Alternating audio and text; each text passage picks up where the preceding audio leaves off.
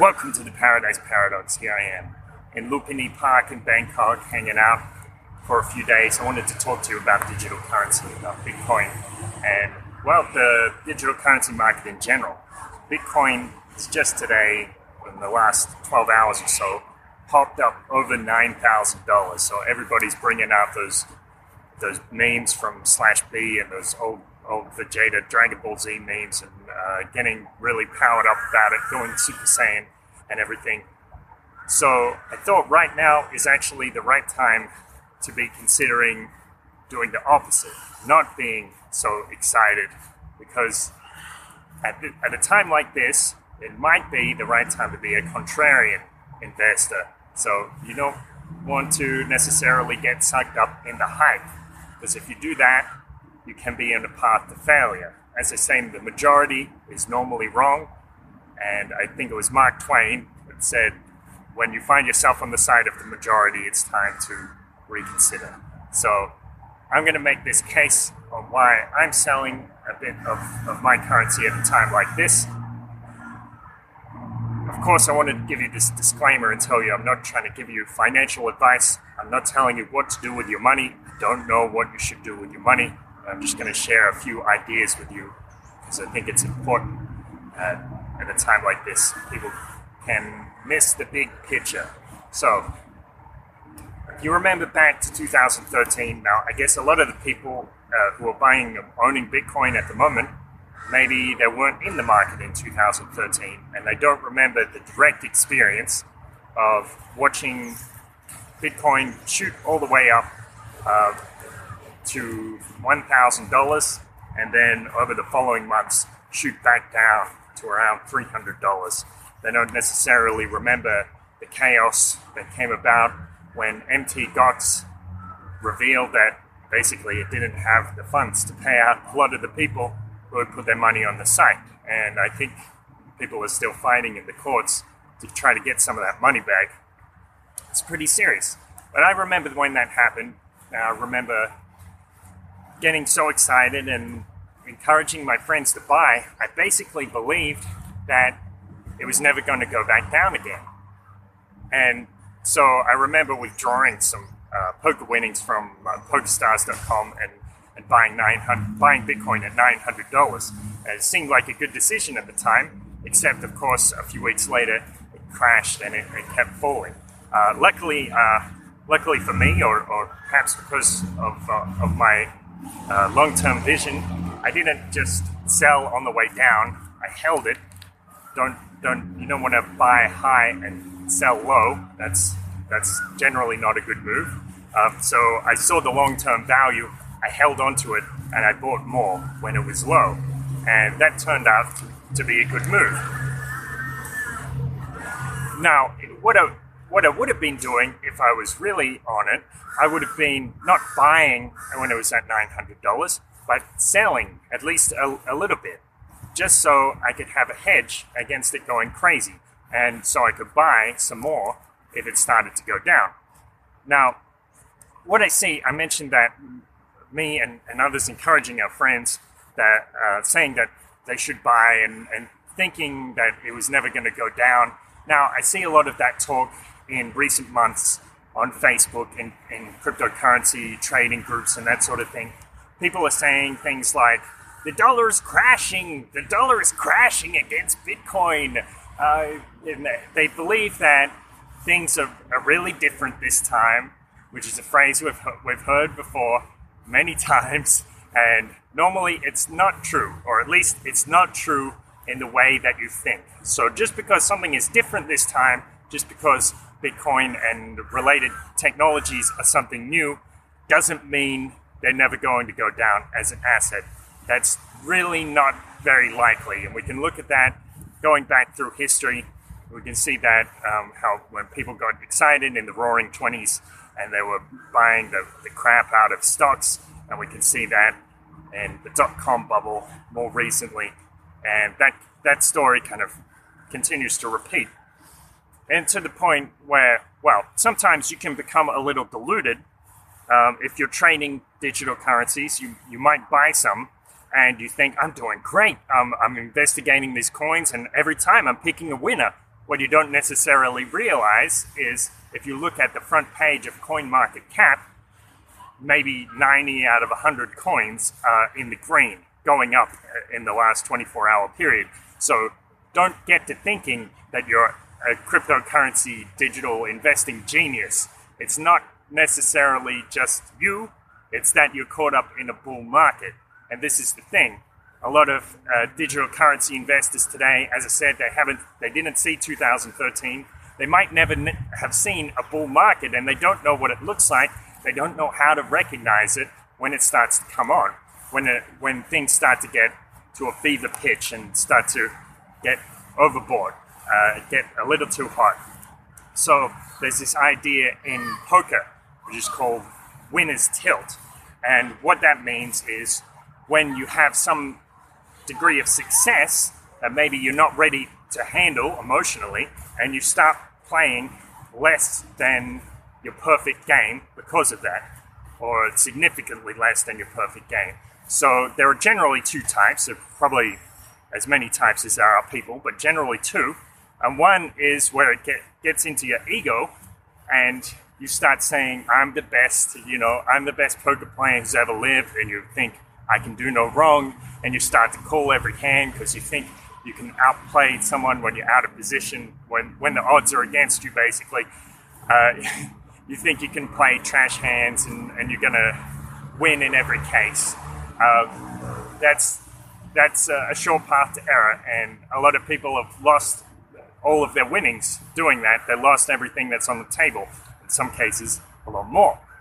Then the other kind is the too careful winner's tilt, which is when someone has a lot of money in front of them. Say you've never even seen $1,000 in cash before, that suddenly you buy in $100, $200 game, and there's $1,000 worth of chips sitting in front of you, and you get a little paralyzed.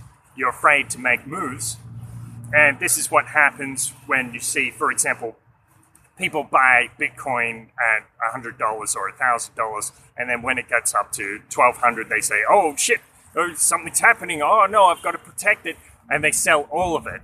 Now, you don't want to be on either of two extremes, but you do want to learn the lessons of both sides.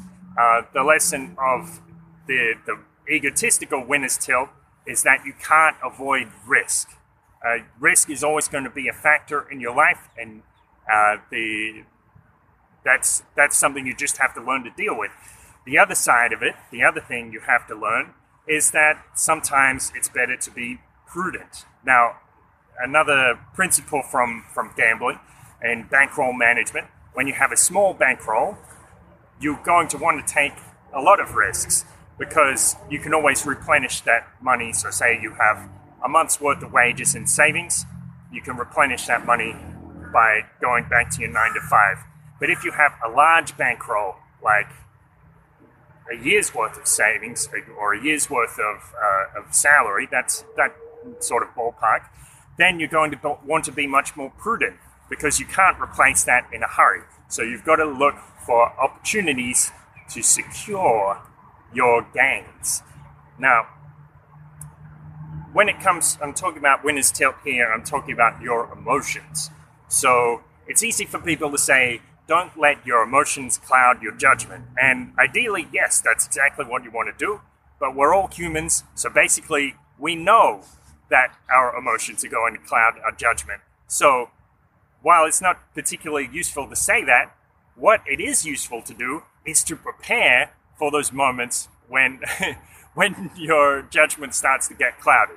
So you can think about your game plan, like think about your exit plan in advance. Think about the conditions of your investment. Think about why you invested in something, and if those conditions are still met. So in the next couple of weeks, I'll be making a video making the case that maybe Bitcoin isn't as cool as the price would suggest it is. And maybe you'll see that the conditions or the reasons you thought it was good in the first place are no longer there. Then the other thing is you can meditate. So if you take the time for quiet reflection every day, clear your mind or focus on an object, focus on your breathing, or just sit sit cross-legged for half an hour every day, you're going to be much better prepared to handle your emotions and confront the world. As I learned here in Thailand, it's a bit curious, the Thai or the Buddhist conception of karma. Actually, just by sitting in meditation or by going to a temple to show respect, actually you develop good karma because of that. And the reason that is because it has good effects. So do things that are good for you and learn to help manage your emotions or mitigate your emotions in situations where it's likely that they'll get away from you. What else have I got here? Oh, so the thing is, most of these investors, as I said, they weren't around in 2013. There's a lot of new money coming in. There's a lot of green money coming in, people who don't really know these things that I'm describing to you. And that means if there is a panic, it's probably going to be a shit show. So people are going to be selling left and right, and they're going to be going a little crazy, because all of those ideas that they had about them being this genius investor are going to go out the window, and they're going to have some problem dealing with that, because that's what happens when you have that identity crisis, that you start to realize you're not so hot shit as you thought you were. So there's probably going to be a lot of consequences in the market because of that. So, for example, if I'm right about my case that Bitcoin isn't as hot as people think it is, Bitcoin could go down, and that would result in a lot of currency, a lot of faith going out of the market in general, and that would mean a lot of capital just flowing out. But even if I'm not right about Bitcoin, even if Bitcoin is great long term, it's still going to be worrisome, or it's still a little certain that at some stage people are going to get scared and money is going to flow out. That happens at one point or another. So things just don't go up continuously forever. So you need to be aware of that. And that's why I say at a time like this, perhaps for example, you've invested like $50 or $50 every week for 10 weeks into digital currency, and eventually blew up and went to a few $1,000s or $10,000. Now you've got all that money sitting there,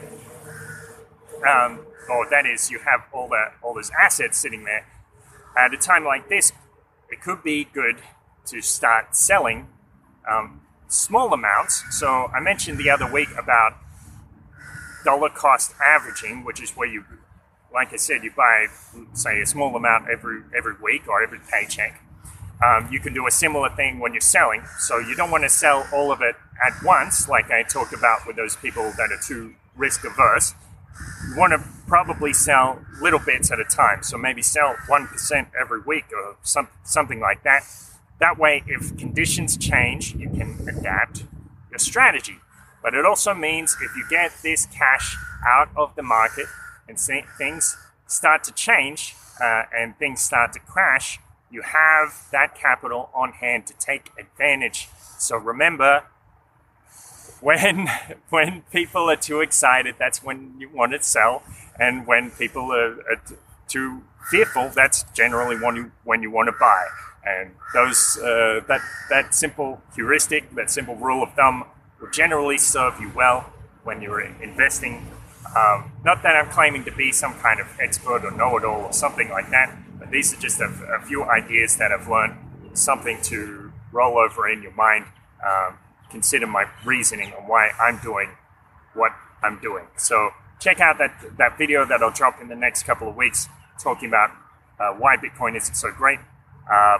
Signing off, Kurt Robinson here from Lumpini Park in Bangkok in Thailand. Beautiful Thailand, actually. I don't think they came up on the camera, but there was a couple of what I believe are Komodo dragons down by my feet, so I had to step carefully. Now, remember to check out the paradiseparadox.com. Go onto the website there. Check out my video, Dash versus Bitcoin, because that'll give you an idea of another investment opportunity for the long term. and check out Paradise Paradox on Facebook. You can follow us on Podcast Addict or iTunes, your favorite podcasting app as well, and on YouTube. So search for the Paradise Paradox. Have a good one. Stay safe. Happy Thanksgiving if you're a US citizen or something like that. Have a great day.